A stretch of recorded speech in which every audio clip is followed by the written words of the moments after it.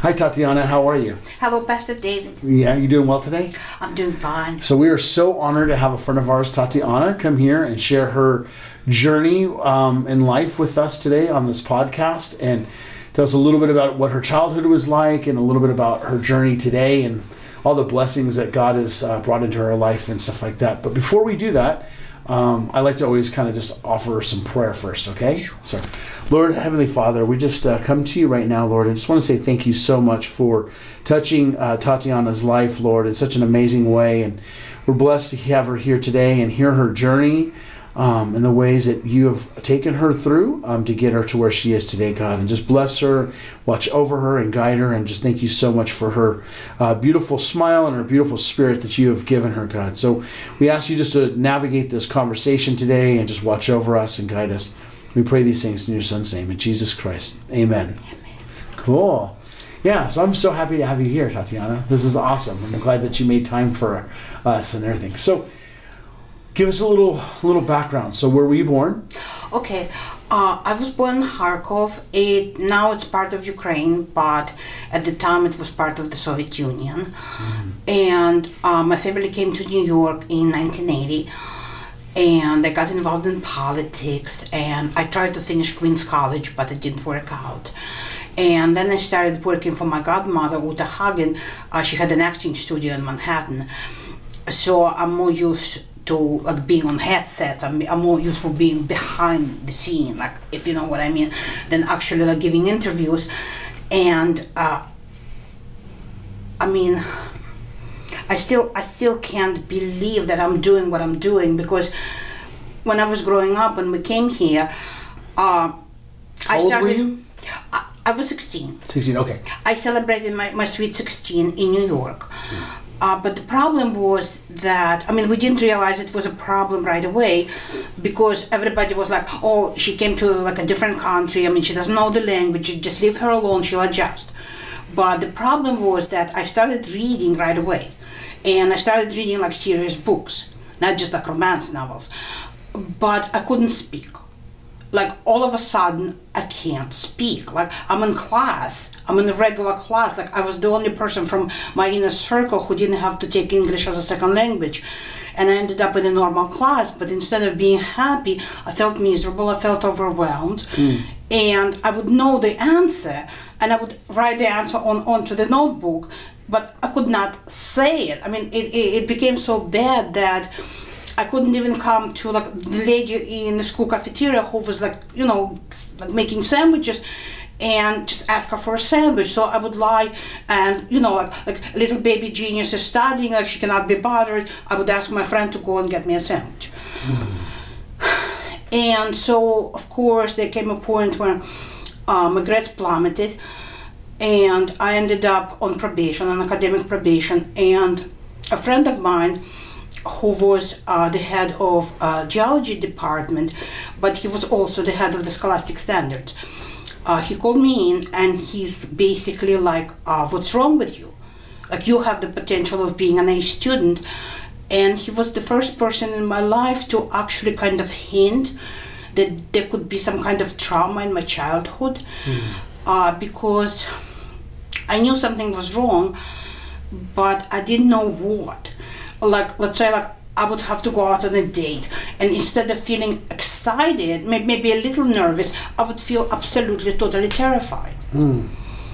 And my grandma, and then I found out that she had a trauma of her own to deal with, and she would be going to mom, just leave her alone, but she never really talked to me to at least try to explain what's going on. So I had no point of reference, and I had no idea whatsoever what I was dealing with. So back to Queens College, I started seeing this support group. Everybody, we came from different backgrounds. There was even a friend of mine whose father was a police officer, and she was a victim of sexual abuse.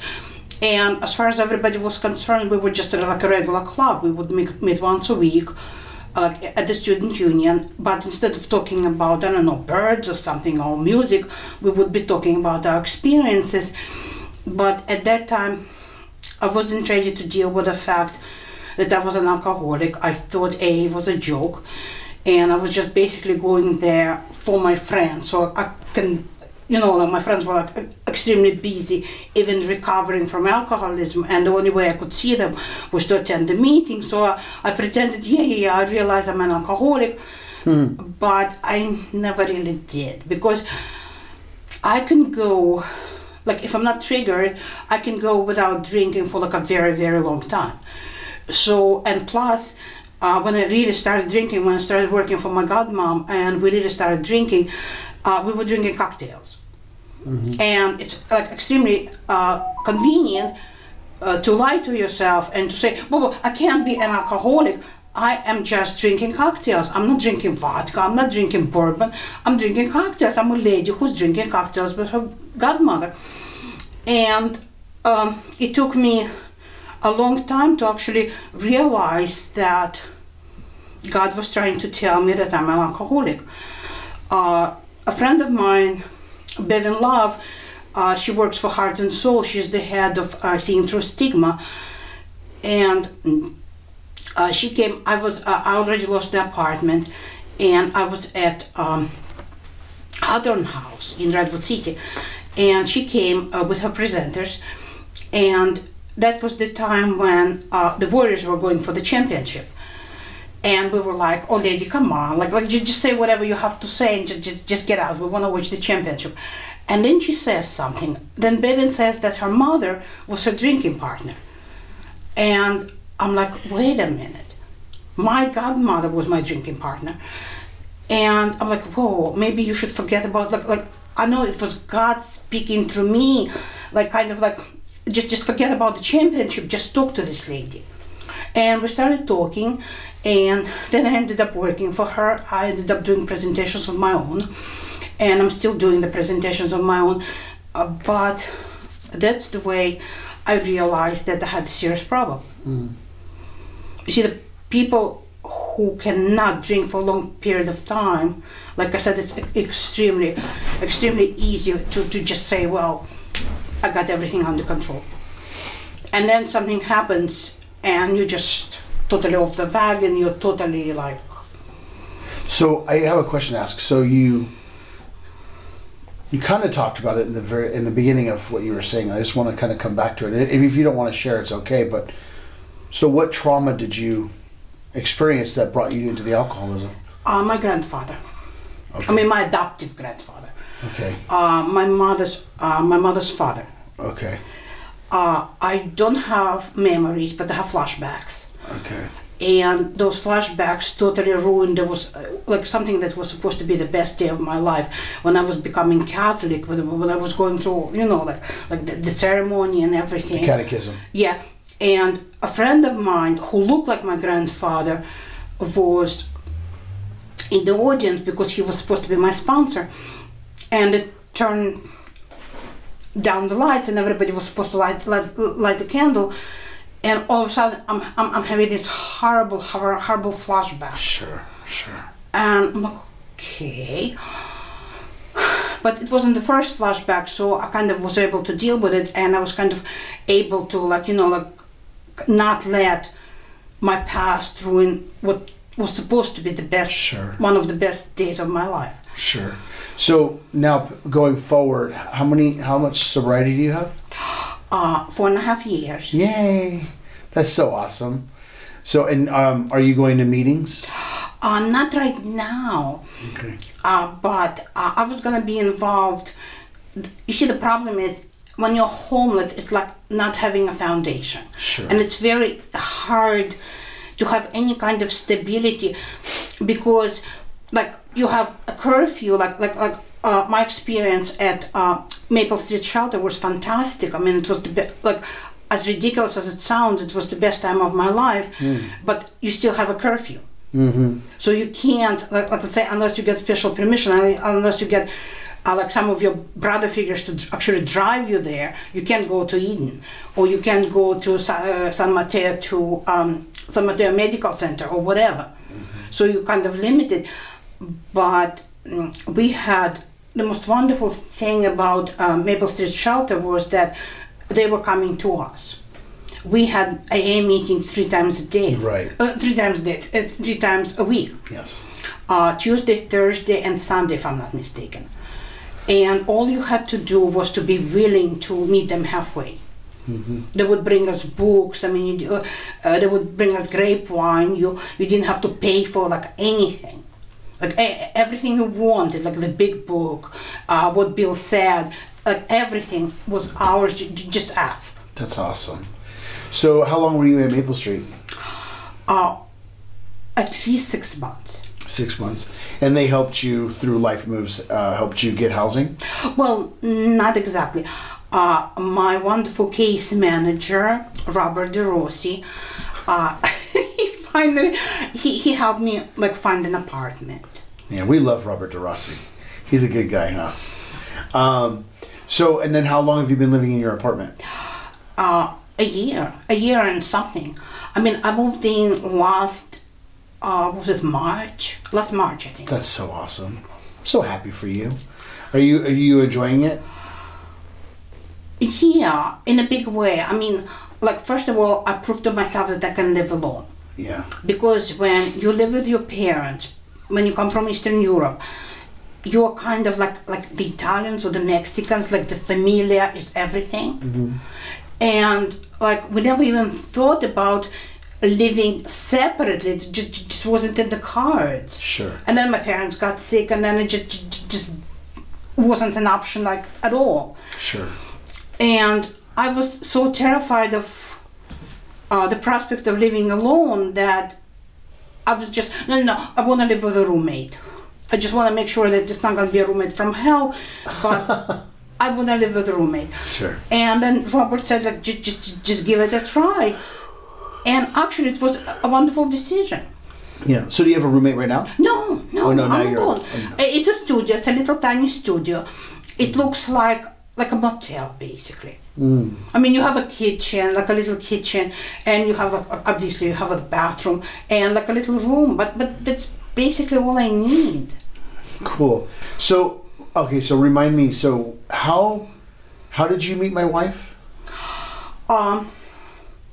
I think I just came to play bingo. Aha. Bingo. Like, all of my friends were coming to Street Life Ministries to play bingo, and I love bingo. I was already playing bingo, like we were playing bingo at Redwood House. We were playing bingo at Heart and Soul, so it's not like I was a novice at bingo. And here's this wonderful opportunity to play bingo. And then I met Sean, and I met you. Yeah. And then I'm kind of hanging out with John Butler, who's a friend of yours. Yeah. And basically just kind of like you guys became my familia, because the minute my parents died, it turned out that my adoptive family had no use for me. I'm sorry. It happens. I'm sorry to hear that. Now, does your adoptive family live here in the Bay Area? No. They still live in New York? We came like to San Francisco proper in 2002. Me, my mom, and my daddy. Grandma died in New York. She's buried in New York. She's buried on Long Island. And Grandpa, the one who was abusing me, he died before we came to New York, before we came to America. Yeah. I'm so sorry that you were abused. I'm really sorry that happened to you. So, but you have family here. Sean and I love you, and I know Sean's very active in your life. Right? You talk quite a bit with Sean. She is. Now, did Sean tell you that we started bingo again? Yeah, she did. She actually invited me last time, but we were gonna do an event, and I was going to get some paint, so I didn't make it, like time wise. I was like hell bent on actually going there, but then I had to get something to eat. I just was feeling so horrible, and I was like, I called up Sean. I'm like, I'm not making it. Oh, okay. So July 3rd, we'll have our next bingo. So we have quite a few people who follow our podcast and our YouTube and stuff, and we have a really amazing group of people that like to pray for the folks that do these interviews. Is there anything that you particularly would like for people to be praying for you? Well, yes.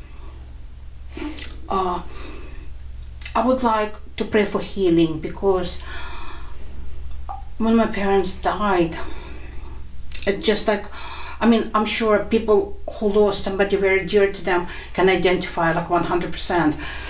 It's kind of like everything is empty. Like my birthday is coming up. My birthday is on Friday. I mean, it's coming Friday, and it feels empty. I mean, as ironic as it sounds, when I was at the shelter, when I was with people all the time, you don't have the time to feel the pain. But when you're alone in your room, especially at night, it's kind of like...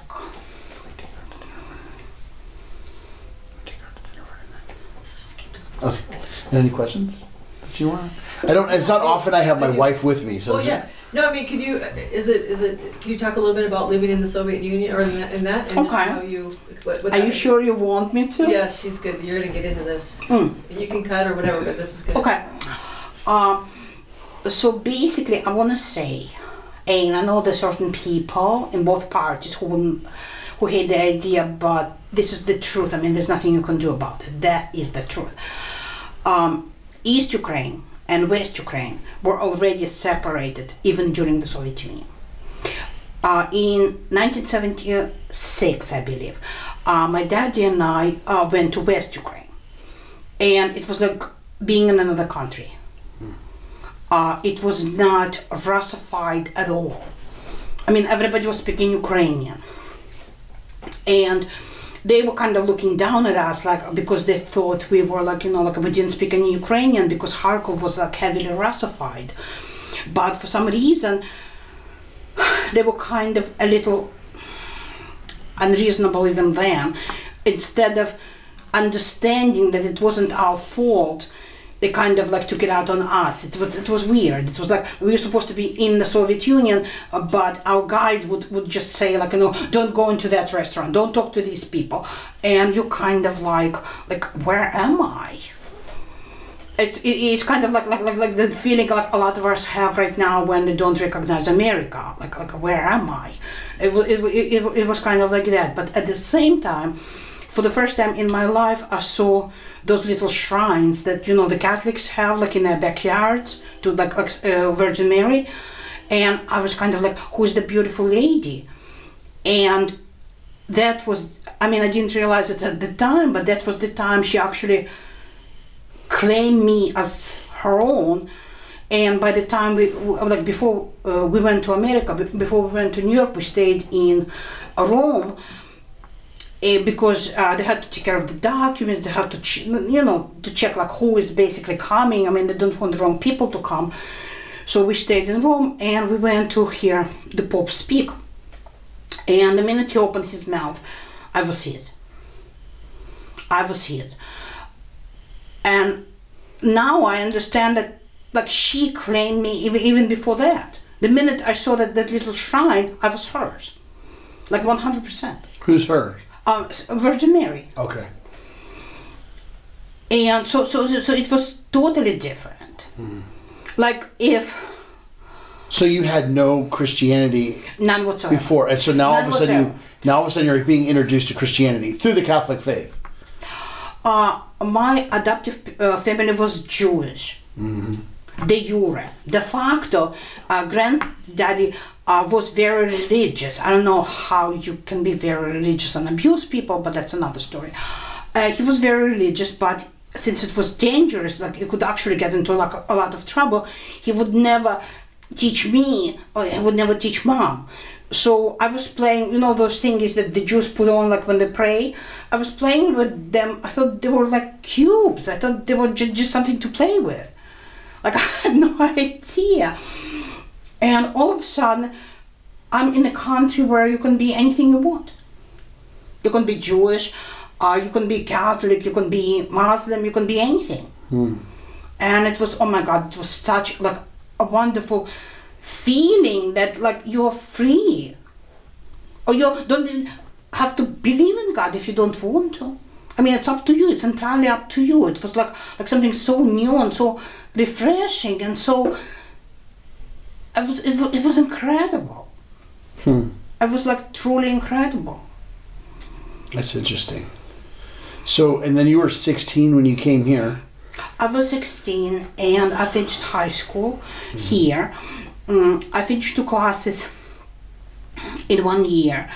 So on one hand, I was doing fine. I mean, that's why everybody was so confused by me failing at my classes in college, because nobody expected that.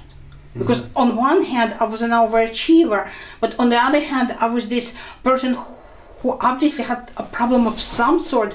But since I had no point of reference, nobody could help me, because I didn't even know like how to approach anybody. Like, Yeah. I mean, like now I would be able to come up to Sean and to come up to my female friends, like, oh, I had a flashback, or I had this, or I had that, or I need help. But I didn't even know what the problem was. Yeah. It manifested itself is what it did. Yeah. We both, my wife and I both are in recovery, so I know, you go through life to a certain extent, but then a lot of that stuff that you've kept inside starts to cripple you, and that's what happened. Yeah. I mean, you gotta understand that you are never gonna reclaim certain parts, and it's gotta be okay with you. Sure. Like, I still don't have a boyfriend or a husband or whatever, and I probably never will. But then again, I've reclaimed everything else. Yeah. Well, don't ever say never. No, You don't know. I'm not saying never. I have a friend, Yeah. a very dear friend. She just got married and she's 60 years old. There you go. Yeah. How old was Ruth? Just I don't know. So what's your relationship with the Lord now? How would you describe it now? He is. But you can start by saying Jesus or the Lord, and because they're going to cut Jesus, my part out. Jesus is my everything. I can't imagine my life without him. He is always there for me, like no matter how bad I feel, no matter how depressed I am. I feel his presence, I feel his friendship. I know he'll never betray me. Amen to that. And that's everything to me, because a person who comes from the land of trauma, I mean, he or she doesn't trust anybody for anything. Sure. Yeah, it feels good to be able to trust, huh? Well, Tatiana, thank you so much for sharing with us. So, wait, hold on a second. Is there anything that you feel is important to talk about? Just maybe to wrap it up, is there anything that you feel like that you want to talk about? Can I say something? Sure. I just want to say something real quick. Guys, you gotta understand that getting an apartment is only like maybe 25% of success. You gotta be able to keep the apartment. You gotta grow up. You can't, I was upper middle class, and whatever I wanted, I got. And now that I'm living on my own and I'm on Social Security, you cannot do that. And it's got to be okay. Like, your self-esteem, you cannot connect your self-esteem to what you can have and what you cannot have. Your self-esteem has got to be with God. Amen. Amen. That's really awesome. So basically what you're trying to tell people is that we have to trust in the Lord for everything. And you've learned that, right? Yeah. And the more you lean on the Lord, have you noticed how he's helped you through things? Oh yes, it's incredible. It's like totally incredible. Even me speaking, I mean, I'm like, oh my God, I feel like James Earl Jones. I mean, it's like he would be able to identify like 100%. Yeah. It's like, I'm talking, I'm doing presentation for Forbidden, I'm doing this for you. And it's a miracle. Like, I remember we were, like in New York, we were in this Russian restaurant, and they do like the pictures, like they do this like 8x10s, this huge Polaroid 8x10s, and by the end of the night, they already have the picture, and you just pay for it, and you just go on your way. And I was terrified of coming up to the photographer and asking him to have my picture taken. And Mommy would be, oh my God, like she couldn't understand what was going on. She was so upset. I ruined the evening for her, like totally, because she couldn't understand why, like what did I think he was gonna do with me? Like he was gonna kill me or something? But I was absolutely petrified. Yeah, Sean and I both believe that when we accept Jesus Christ and we live for him daily, that he's an advocate for us, and he takes everything that the enemy has stolen from us. Like the enemy stole you from being able to speak. When you were able to surrender that to God, the devil, he took it away from the devil and he gave it back to you. And now look what he's doing. You're speaking. Not only are you speaking, but you're speaking for others. You're sharing this story with others, and there'll be a lot of people that will hear this testimony that hopefully they're going to hear it and they're going to think to themselves, "Wow, you know what? I need to give more power to God." So thank you so much for sharing. That's it. See, it was pretty easy, huh? All right. Thank you, Tatiana, and happy birthday. Thank you. All right. Bye.